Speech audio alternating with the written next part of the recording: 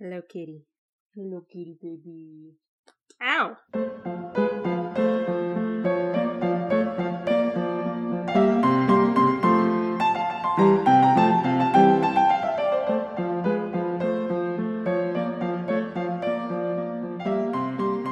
Good morning and welcome to Basilisk Station. It is a balmy 75 control indoor temperature in this space station, and just remember, 75 stucks for you, dress accordingly. It's going to be like this all the time because we're in space! Everything's metal! Today for our Basilisk Station news, your Master Mediocrity is here to give you some shout-outs to some of our sponsors.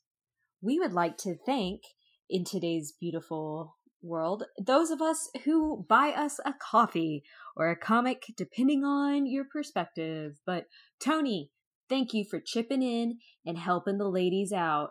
You did wonders blasting us over our $60 goal of getting new or improving our recording situations.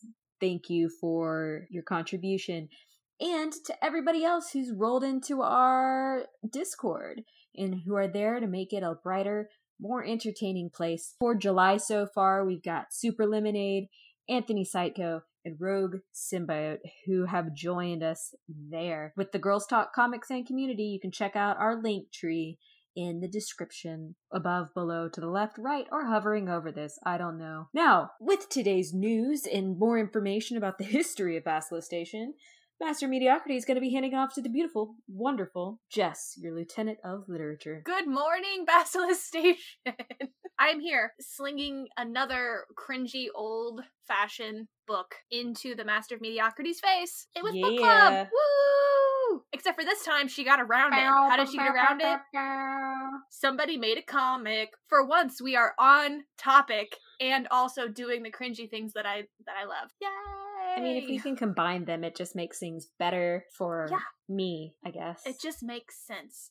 It just makes sense. And honestly, truth. I actually had to stop myself from buying the comic when you reminded me that the comic existed until after we get done with this, because we're going to do something different, and Erin's going to talk to me about where she got in the graphic novel, and I'm going to talk to her about the book. So, perfect. It's kind of like a crossover episode of book club and artist spotlight. So here we are, my friends. Welcome again.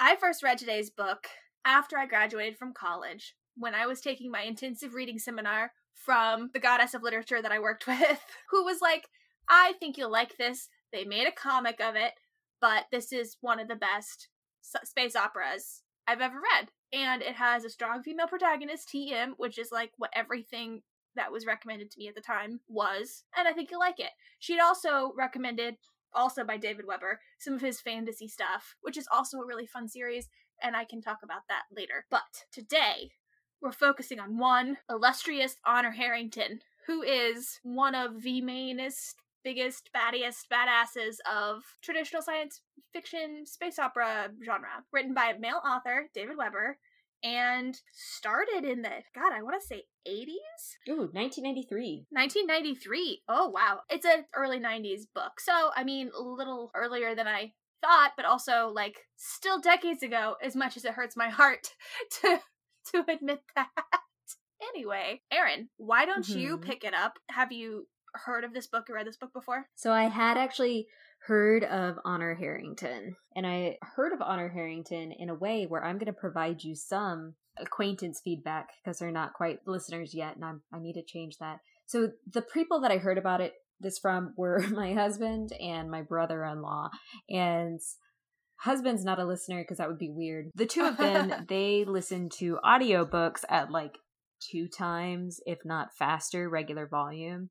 Drives me nuts. I fear that I have listened to part of the audiobook with them at that speed and have just been glazed over, bored to tears, because 1, I couldn't understand any of it because I can't listen to words that fast, and 2, of the words that I picked up on, most of them were space, technology, military, and I was like, I have no interest and no context for these terms that are just being blasted to me at twice the listening speed. So I had heard of it before. What kind of monster listens on Fast Forward? Probably some of our listeners. So, probably. But I really don't have the audio processing power either, Erin, so do not feel alone in that, because I really can't. Like, I say monster. What I mean is, like, machine, near meta-god type, inhuman, like, superhero. Who has the audio processing power of that? I have been promised. Yeah, I've been promised that it's really easy to practice. You just have to, like, gradually increase the speed. And then you too can get to 2 times the listening speed. And for some reason, it's a sign of their superiority within their group. I don't know. I think it's just the one thing I can judge them all for, but they're competing with each other to get to the fastest listening speed. And frankly, that's kind of precious. Like, audiobooks are a long ass time to listen through sometimes. Like, some of them are like 24 hours. So I get it, kind of, if you're, but also, like, I need that time. I need the bulk of that time because I drive every day to work. So I'm like, no, I need several hours because I have basically an hour a day that I burn through if I'm not doing the thing that I did whenever I re-listened to this book, which was just play it in the background constantly while I was doing phone video games, which is, wasteful if I'm using it with the purpose of getting through my commute without dying. So, now that you have actually sat down with the media, not the book specifically, but the graphic novel, did that impression get changed for the better, for the worse? Is it kind of what you expected? It's kind of what I expected. So reading the comic, I totally reflected on whether or not I was interested in picking up prose or even the audiobook. I was trying to reflect on what it meant, what impact it had based on the dialogue and some of the narration from Honor. I just wasn't compelled to. It still had that very technical and military tactic focus that I just don't really find interesting, I guess, if that makes sense. Oh, totally. Yeah. No, I don't enjoy space opera as a whole, so it was interesting to me that I did enjoy what I did of the Honor Harrington series, and as a caveat, I have read it first. I don't know if I would have been as good if I'd started off with an audio, because you're right, there's a lot of just mumbo jumbo, technical whatnot. And I mean, he does it in a way that if you're focusing and care enough to pay attention, you understand and follow pretty simply. And, but it is also a little bit like a lecture on space dynamics that don't exist in real life and military things that don't exist in real life. And it's kind of fun if you're thinking about it from because I think she suggested Ender's Game to me right before this. So, like, if you're thinking about it from that kind of, if that's something that you like, you could kind of compare how different people process the idea of fighting in space. I mean, like, ultimately, the most terrifying idea that I could, I would hate that the worst. I mean, any fight I don't like. I mean, like, I'm real danger adverse. Like, not really danger adverse. How do I explain that? I don't like to get hurt. I don't like to feel uncomfortable. If anything's going to make me hurt or make me uncomfortable, I'm probably not going to do it. But it's one of the better ones that I read, probably because throughout you do see Honor's character evolve, and also it's got that kind of like catnippy thing where if you really like having a perfect heroine who has like a couple of flaws, but none of them are deal breakers. She's not super complex. She's just sort of lawful good, like every once in a while she snaps, but it always feels good, like John Wick. Like, it's just the character is always fails up, always falls up, is always in the wrong place at the right time, and does what she needs to do for God and country. And yeah, it's just kind of that feel-good tale wrapped up with the strong female protagonist, TM, and also kind of does interesting things for, like, what if women were truly egalitarian? And does things like gives you the option later down the line to, like, grow a baby in a vat if you want to keep your career moving smoothly. And, like, if you're a naval officer and cannot be pregnant on the job, why don't you just read to your baby for hours on a recorded tape, and then they'll just grow the baby in a vat for you, and that's how that works. Like that, things like that kind of are like, like, what does this guy think would need to be present in order for everybody to be equal and for it to not even be a thing that you think about? But, and the part that I'm kind of interested in hearing about is, like, how far you got. Like, did it get to the end of the battle at Basilisk Station in the first volume? And then my next question is, like, did it deal with the thing that I've noticed now, I have a problem, dear listener, where I can't stop. Whenever I read book club stuff, I always end up reading through to like the second or third book by the time we end up recording, because I have a problem. And for the 2 books that I've now finished of this series, it has become clear to me that he's fallen into the early 90s trap, and the potentially, you could argue, male author trap of assault and sexual assault as a growing tool trope. You know, like that's kind of, and it's not leaned into heavy or anything, but it is sort of like the biggest bad that could ever, you know, it's a little bit of a trap, I think, to include that in all of your narratives about strong women. But I kind of was curious, having a completely different piece of media from this universe, how far does Volume 1 go? And does that kind of still happen, or do they kind of smooth over the edges of that comic? Because it is comic, so they have a different kind of, a lot of the exposition from the book, I assume, is just done in picture form. They don't have to describe the ship, they can just give you a picture of the ship. You asked a lot of questions in there. Sorry. So I had to write them down to make sure I got everything I wanted to respond to.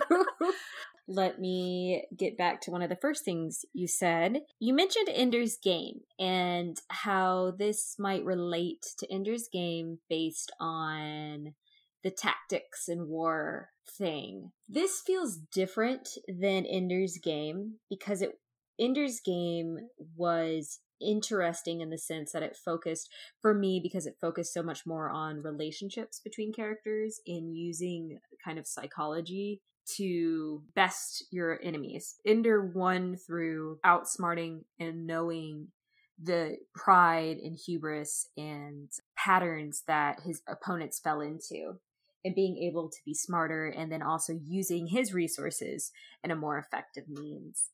Whereas Honor, her knowledge and her crew's knowledge was much more, their skill set, it was much more practical in the sense, and tactical, where it was very much like, oh, the engines can do this, the engines can do that, and we understand the long, short range of the weapons that we have, as well as them being more willing to sacrifice themselves.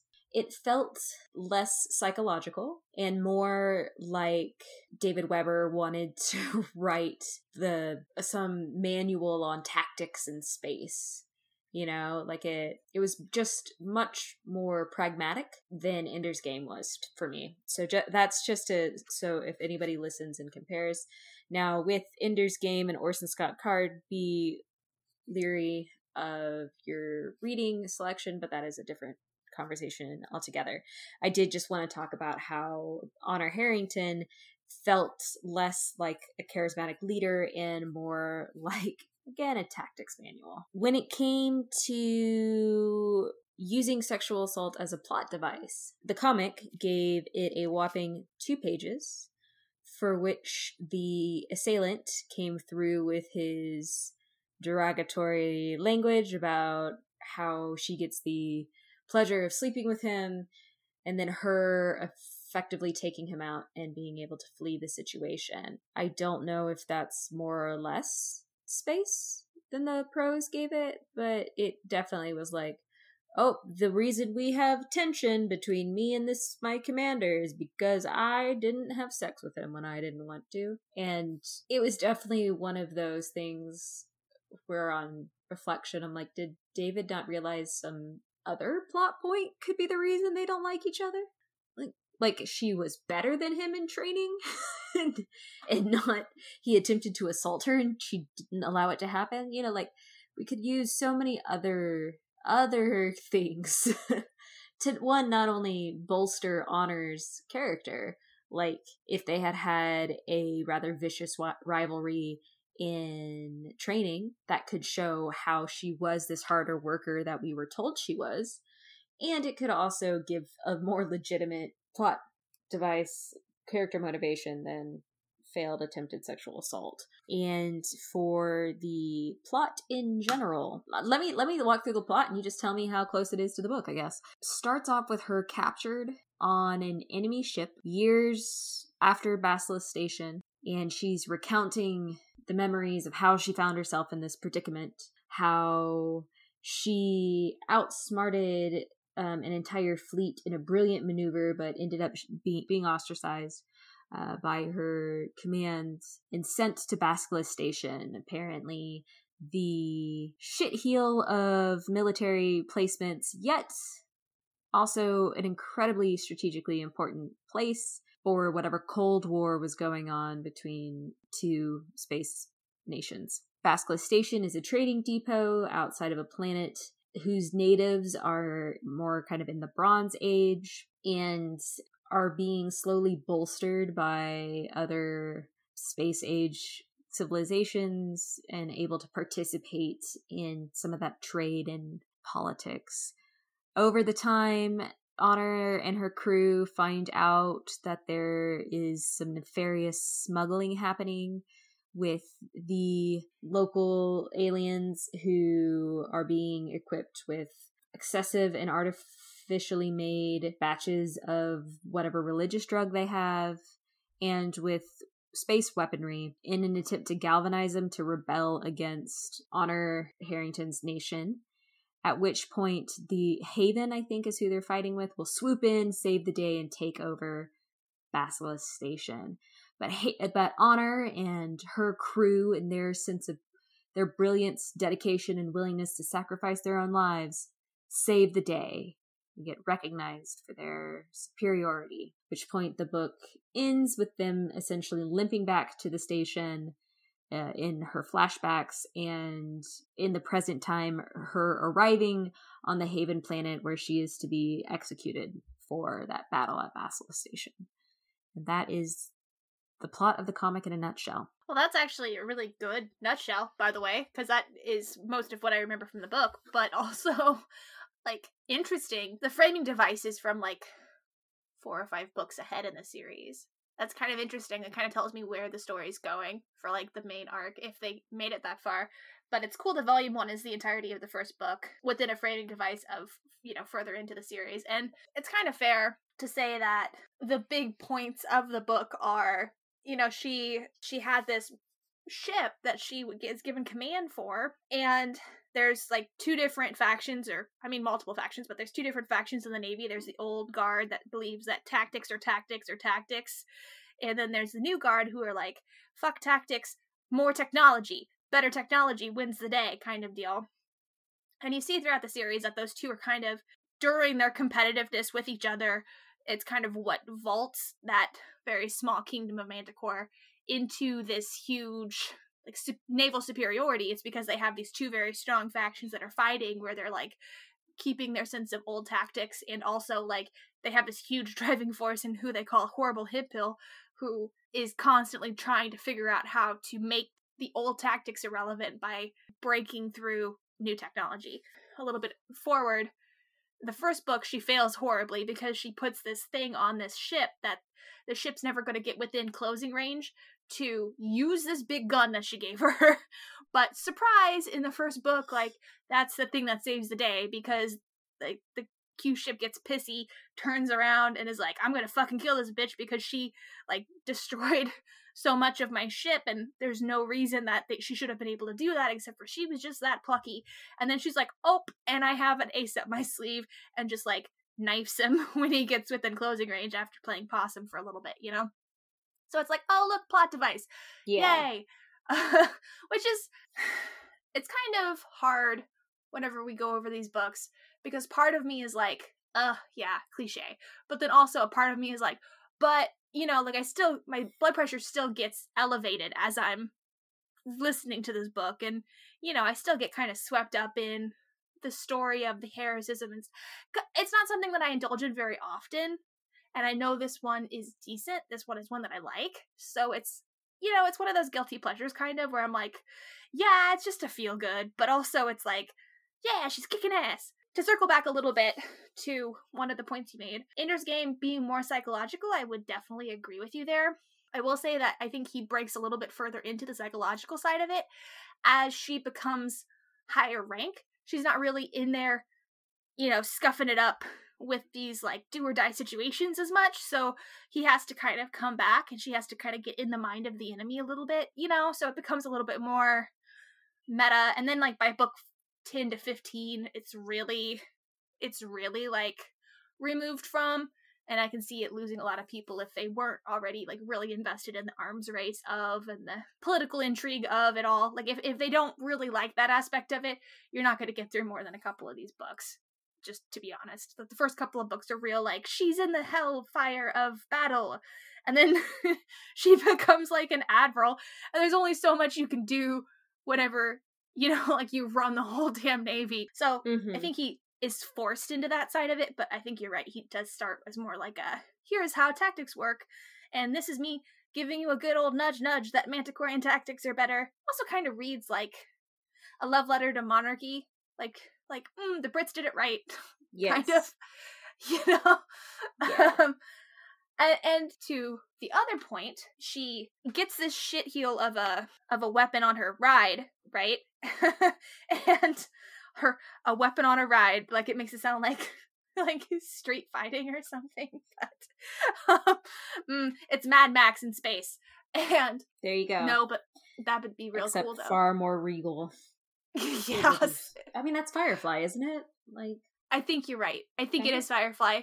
Yeah, no, that's accurate. At least for the Reavers, definitely. Yeah. But anyway, she pulls it off once because she's a brilliant tactician, right? But then everyone in the Navy during their war games kind of understands what she's got, so then they just like snuff her immediately. Like, every time they go straight for her. Oh, yeah. You know, yeah, and kill her ship, and then she's like, ah! So then Himple's pissed off that her baby didn't work, and so she gets outcast to this station, where she runs into this old heel from school, and I think you're right. I think he just didn't. I think dudes don't understand, and especially at that time, it seemed like every single book had but I was really made uncomfortable on a date, or, like, you know, harder variations of that up into, like, actual assault, but, like, completed assault, I should say. I think the act of trying to coerce someone should be called assault, but, like, anyway, you know what I'm saying? Like, varying degrees of... That's a growing movement. Yeah. It's like a full page, maybe. It was like 2 minutes in the audiobook, max, of, you know, like, she's kind of you know, like, you get little cues of her, like, not liking the idea of this asshole being her CO, and then, you know, she goes through, like, 2 pages of, like, I remember being in the office with the commanding or teacher or the headmaster, however it works, at a naval academy, and him trying to get me to tell him everything that had happened, and the other guy getting in trouble, even though the other guy was obviously pummeled to a pulp, and I wasn't. He still had to apologize to me. And she's like, in retrospect, everyone knew what had happened, but she refused to, like, explain the full detail of what had happened, so then he was allowed to stay in the Navy.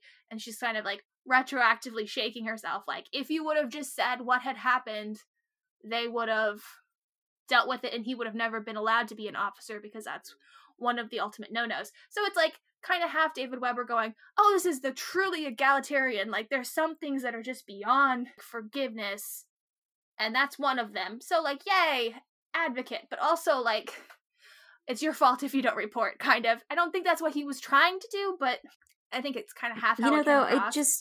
It kind of has me thinking, because we do like to talk about how, and we as a culture like to talk about how writings, ideas, people are products of their age, right? Of their era. And some of that can be challenged with the fact that there are figures in particular areas that we condescend and critique and shame who stood out and had values that were pro-progressive movements today, right?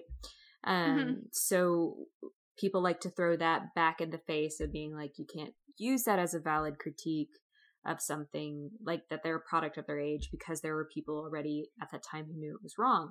The 90s are fairly recent enough, blah, blah, blah, whatever. Where I want to go with that, though, is just the way I think that product of their age is still valid. In the 90s, you know, corporate sexism was still a conversation. Hell, I think even assault within marriages was still something that was being addressed. The idea that written literature maybe drives that cultural shift to progress the conversation for the average Joe who is in line with cultural norms. I don't know if that came out right, but the idea is that okay, you got it. Great. And also, it was in 1993 that marital assault became illegal in all 50 states. So, that's horrifying. To give a timeline. Yeah. So that is absolutely horrifying. So yeah, he was definitely ahead of his time in terms of trying to really flesh out this egalitarian, and in a lot of ways he's doing what I like whenever it comes to sci-fi and fantasy, where I'm like, I like assuming that that's not still a thing. I like it when we are like, this is the future, that's part of the past, and like maybe bringing in instances where stuff still happens because people are still assholes, but it's not the norm. We have a structure to stop it, or a structure that's really against it, or we all can agree that it's bad. I can see where that's good. I'm just saying, like, for a modern reader. No, I agree. Yeah. Yeah, it's kind of like. Let's talk about that a little bit. This is the second book in a row where we've had this show up as a plot point, and almost an irrelevant plot point, because in Sheep Farmer's Daughter, it happened to Pax and then almost became inconsequential. And for Honor, it also came up, and within even the first book was kind of inconsequential, besides just framing their dislike for each other, right? And then he was gone for the rest of the first book. It had no impact on her. In both Sheep Farmer's Daughter and on Basilisk Station, they do have the idea that it's not okay to do those things, which is super progressive because it is an attack on rape culture, which is what we want. We want people to dismantle that. We want people to fight against that.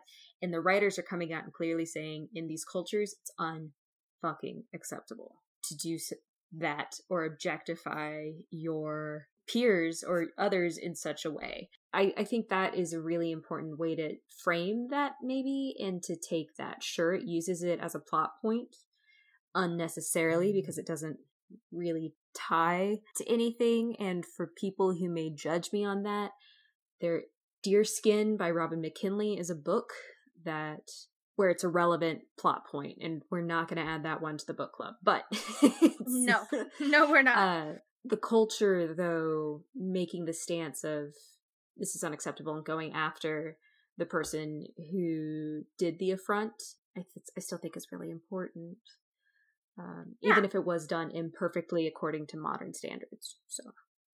Yeah, and I think a little bit, you're right, like, of the time when these things were written, it's like, it must have felt a little bit like, of course we have to address the elephant in the room because everyone, and I mean, a little bit still in the modern way that we're talking about, but like, yeah, that is a part of every modern woman's story almost, like, not maybe, but like, uncomfortableness or fear or whatever, or at least that's how it seems, right? So yeah, I could see all of that, but it is kind of weird having the 1-2 punch of it. I don't know, like, I became sensitive to it the last time because it did kind of surprise me, like, in retrospect, like, oh, how did I glaze over that? But then also, like, I'm getting a little self-conscious because I'm like, is this, like, Jessica's cringy, rapey reveries? Like, that's not what I thought of all of these books whenever I was reading them, like, it was just part of what all, like, things were. I don't know. It's a little bit weird getting older, looking back on these things that I loved and seeing that every single one of them was like, rape is bad, like, even if it's not, like, super, like, important to the story. And I didn't know if that was, like, a flag that every author who raised it made me feel just that much safer and more comfortable with their narrative, or, like, how, I don't know what that says about me, Erin, but also I had this thought while you were talking about it being almost irrelevant, like, he could have done something else with that. He could have been like, oh, she's better than him, or whatever. It made me think of Draco Malfoy. Can you imagine if Draco Malfoy was like, oh, of course he tries to assault Harry. Like, of course. And I mean, I know there's a whole section of fandom that would have been very, very happy by that turn of events. And listen, I'm not judging you. I'm just saying. I am just saying. Can you imagine if that was the narrative for young male protagonists? or older male protagonists, or, you know, if that was part of every single piece of building blocks for all of the characters that they look forward to, or, you know, like, it's just one of those disparities that makes me think sometimes. And now in my head, shitheel, what's his face, is now the Draco Malfoy of the Honor Harrington novels. So I can't argue with that. I mean, it is something that I mean, that's why it's sexist, right? It's because it is something that is specifically ascribed to women characters, and that's why it's a problem. And, well, that's part of the reason why it's a problem. The other part is that it is such a pervasive part of culture that it's alienating and re-traumatizing for women readers to kind of come across that material all the time, you know? Like, it's just like, okay, let me desensitize myself to the regular trauma and triggers I experience just so I can consume any culture safely. Like, it's just, it's exhausting. And I'm glad you warned me about it before we read this book, so I was able to kind of emotionally gloss over it. And it was, I mean, it was just so unnecessary. It was just so unnecessary.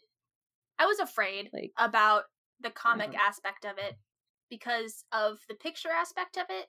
Like, I was really worried whenever you were like, I'm going to read the comic. I'm like, sure, yay. And then I was like, oh, wait, okay, well, I have no way to warn you if this is graphic or not. I'm so sorry. Like, please be forewarned that, like, I know it's pretty mild in the books, but, like, it could, I mean, you know, comics are picture books, and pictures convey a lot, and I find reading and audio a lot less abrasive to my own wounds than I find pictures and, like, movies. Does that make sense? 100%. And I was actually, had the comic been bad at handling it, we were going to have a very different conversation. So, yeah. Because you know, I would have messaged you right away and been like, this is freaking acceptable, and I'd have been like, drop everything, we're recording now, we're talking about this now, like, you know, it's just but it I think it handled it as well as it could for it being such an awkward scene. You know, like, it's just such an awkward, unnecessary plot device for the story. Well, and kind of back to the plot a little bit, like, it's sent as a framing for, like, a 2-minute interaction between her and her CO, and he does immediately yeet himself out of the system, effectively tying his hands, saying that he can't, like, so now he can't stop her from succeeding, but, like, just assuming because he's a shit commander that she's gonna be a shit commander, leaves her with a seemingly impossible task, and then she stays up all night long and, like, puts together a game plan where everybody's gonna be really fucking tired, but we're all gonna get through this, and we're gonna do all of the things we're supposed to be doing. And then, like, kind of another, I don't know, 2/3 of the book are all of the people on Basilisk Station, like, patting her on the back aggressively for, and all of her crew members aggressively for actually fulfilling the basic tenets of their post there, because no one had, which feels weird because you're right, like, they do frame it as this hugely important post, but then that's where the politics comes in, where, you know, the quote progressives or whatever the hell that means for, because you know how the words are weird for England. I'm like, I haven't really leaned into trying to make a modern allegory for the political parties in this. Like, I haven't tried to draw, like, oh, these are these people and these are these people, because I just don't think it works for the US. It might for Britain, because he does seem like the kind who's writing a love letter to England, but there are people who want this not to happen, this expansionism not to happen, and they are really iffy about, you know, stepping on the natives' toes, or, like, impeding the natives of that world that's by that station, you know, because they're talking in terms of star systems, but there is a world that's inhabited with a sentient life, and so, you know, they kind of frame it in, like, these weird ways. That's weird now, especially, like, it got weirder because whenever I first read this, it was, I mean, obviously it feels like every 4 years it gets more and more kind of weirdly black and white. The narrative changes and gets more intense around politics, but it's kind of strange reading politics in a sci-fi book from the 90s where the politics don't work the same and there's no clear, like, good guy, bad guy narrative, you know, like there is now. It feels sort of like, I don't know. It was just weird. But the politics are such that, you know, even though it's important because they know Haven's going to come and get them eventually, because Haven's this expansionist nightmare, which I think is an American allegory. They didn't fund it the way that they needed to, and then like the new guys from this other side of politics, and they have this aristocracy where like even though they're shitheels, if they're part of the aristocracy, they end up getting rung up the flag, like to flag admiral, you know. So like so they have some pretty like huge turd buckets as like commanding people in their navy and politics and stuff, and where those two things combined. And yeah, I mean it's a space opera, but so they're actually fulfilling their duty tenets there. And isn't that convenient timing, because Haven has this like plot that was exactly the same in the comic as it was in the book, and they use their better preparedness and actually doing their job to give them the forewarning they need to save the day. And then she limps home, and there's a fun little part in the book where Honor Harrington immediately makes herself not Himple's biggest, like, Himple already didn't like her because her toy didn't work in War Games, which, like, all of the old school tacticians were like, this is the wrong ship to put that on. So then she makes it work against this big merchant. So, like, they have their super dreadnoughts, which are these big ships, but then they have their freighters, which are, like, super duper duper big ships. And it's all in a scale that's really hard to visualize. And then the Havens had this bright idea to, like, pretend like a freighter was just a freighter, but, like, weaponize it in a way that it's not as maneuverable as, say, a super dreadnought, and it's not as well, like, protected, but it's better than a lot of the other small things that are running around in space.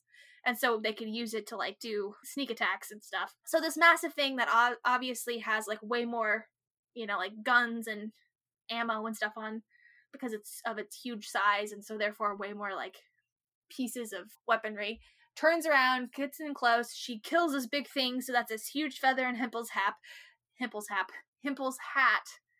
And then, so Himple's team is like, oh yes, come speak to the weapons committee to tell about how much you love this thing that we've put on your ship, you know, like, trying to get her to come sing the praises of this tool that was ultimately, like, what got her to save the day, you know, because she had this ace up her sleeve that nobody who was sane would have put on that type of ship.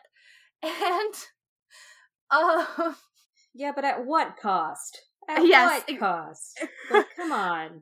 Yeah, no, and she was real pissed off. Like, she was about to just punch him, and they explained that she's real strong because she's from a heavy grav world, so she's just, like, naturally one of the stronger people in the world, in the universe, right? Like, people who come from high grav worlds are, you know, faster, stronger, better, like Daft Punk style. Harder, better, faster, stronger. You know, she's got a cat that can read minds. You know, she's a well-stocked protagonist. I'm telling you, this is like a happy fantasy. This is a cotton candy type narrative. I'm not saying it's not. And there's a lot of ex machinas, like... That transitions nicely into some reader feedback. Oh, okay. Well, but she gets over being pissed off, and she goes, yes, I would love to talk to your committee, and it fades to black. And you know that she went into the committee and was like, you stupid SOBs, how effing dare you, the cost of, you know, like, you know, she just went in there and was like, this was a horrible idea, nobody should put Himple in charge. She Beybladed the fuck out of that situation. Yes, she did. Okay, so I'm so excited because you said reader feedback, and I am very excited. Yay! Reader feedback. Bah, bah, bah, bah, bah, bah. Okay, so first of all, I asked my husband what he thought of the books, since he had listened to all of them. You want to know what he said? Yes. He said they were good?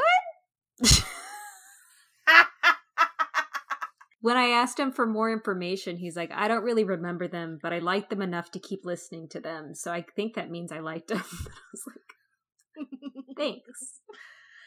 I feel like that is a good description of these books, a little bit. Because it is a little bit like cotton candy. You're like, and then it melts away real fast, and you're like, oh, what was there any sustenance to that? Probably not. I want to also add Twitter user Souls Rolls. He goes by Soul on Twitter. He's a listener, or at least he interacts with me on Twitter. He is a listener as well. Hi! He gave me quite a bit of insight. First off, I'm going to just kind of read what he says and maybe summarize other points. Weber pokes around the politics in a weird way. Decent mix of male and female characters for the time the novels were written, especially as the mainstream sci-fi written by a guy. Some mentions of non-white characters that aren't tropes as well. So positives for the books. Politics seem to reflect a strong support of militaristic authoritarian rule, direct anti-socialist commentary throughout. He says it's pretty ham-fisted at points, and that might be, he did admit later that that's later on in the series and not in the first book. Honor evolves through the novels, bit of a flirt with Mary Sue territory, since she's just good at everything. But she does have some growth in her relationships, views on politics, and the nature of leadership. Books do become progressively more politics-based as the series goes on, and I think so. He had some concern about how torture gets revisited more than once, with sweeping space combat becoming less the focus. So between book 1 and book 10, it's very, very different.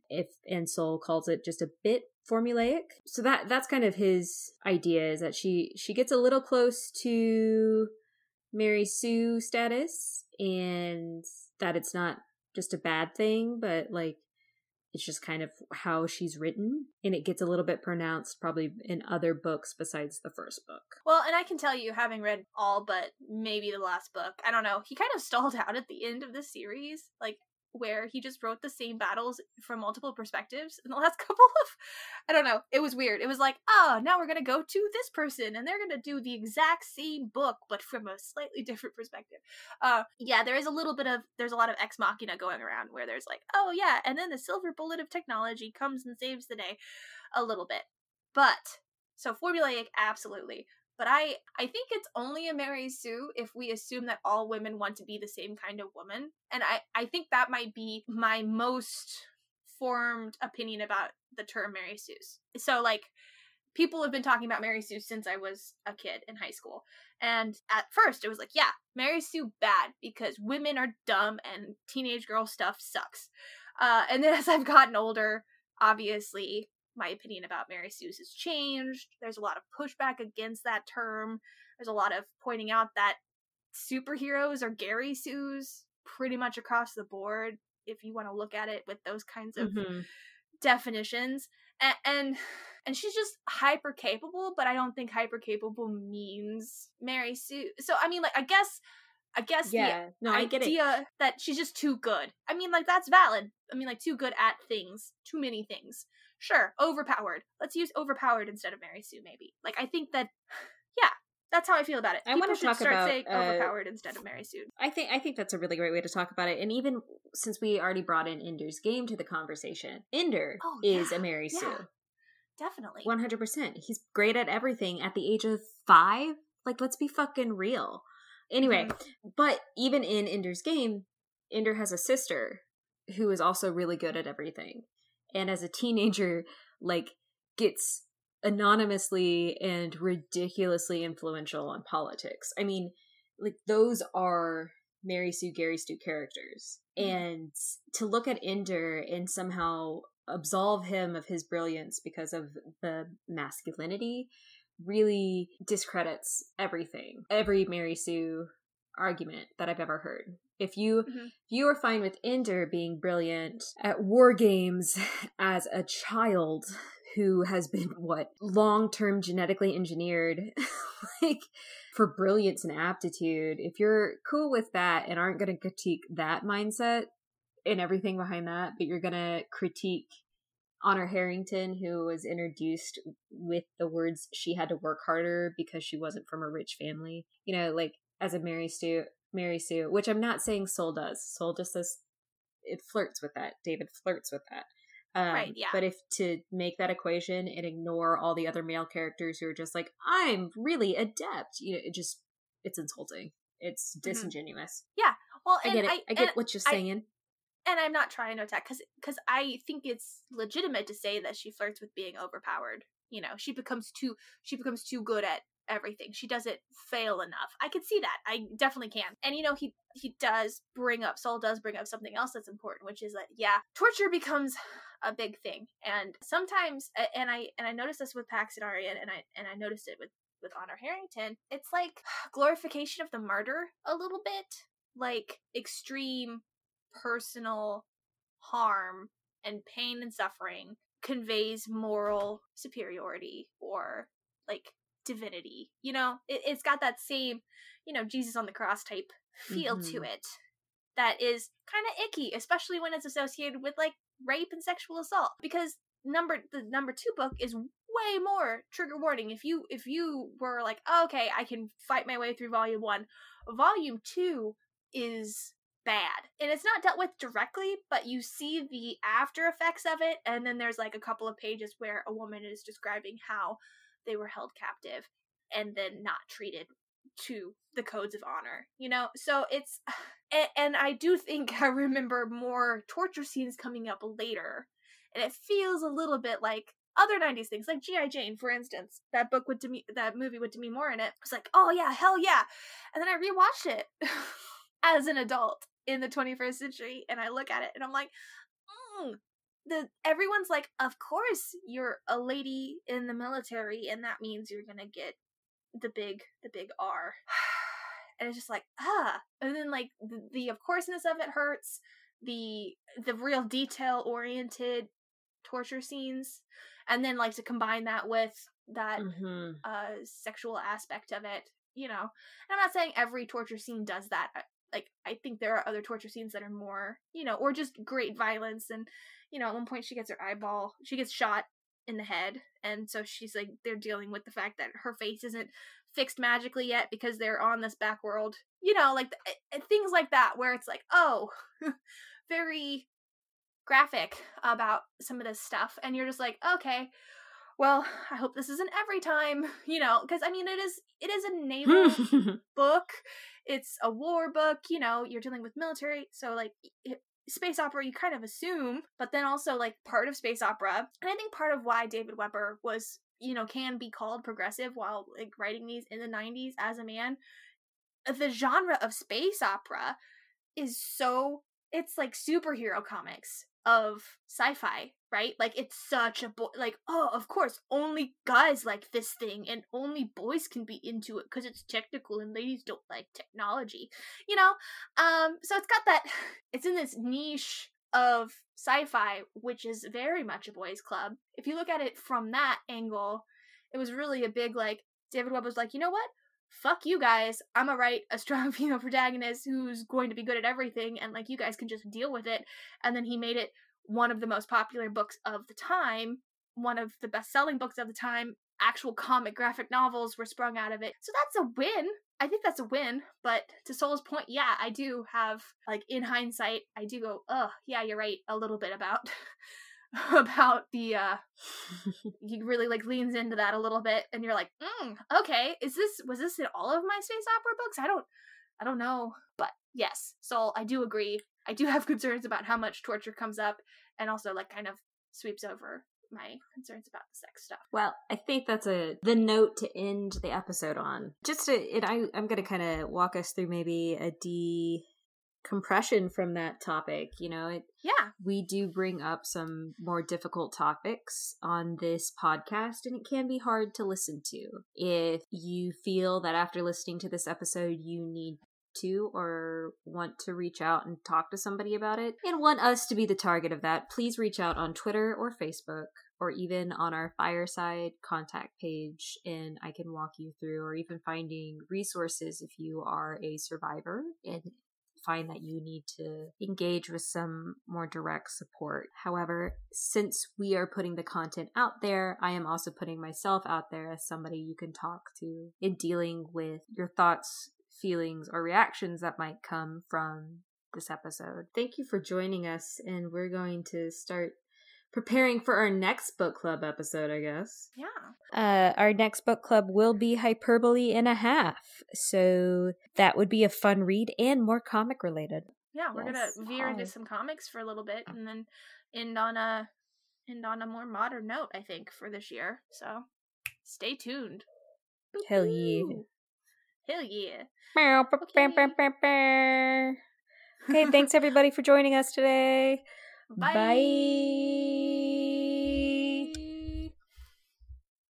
That ass.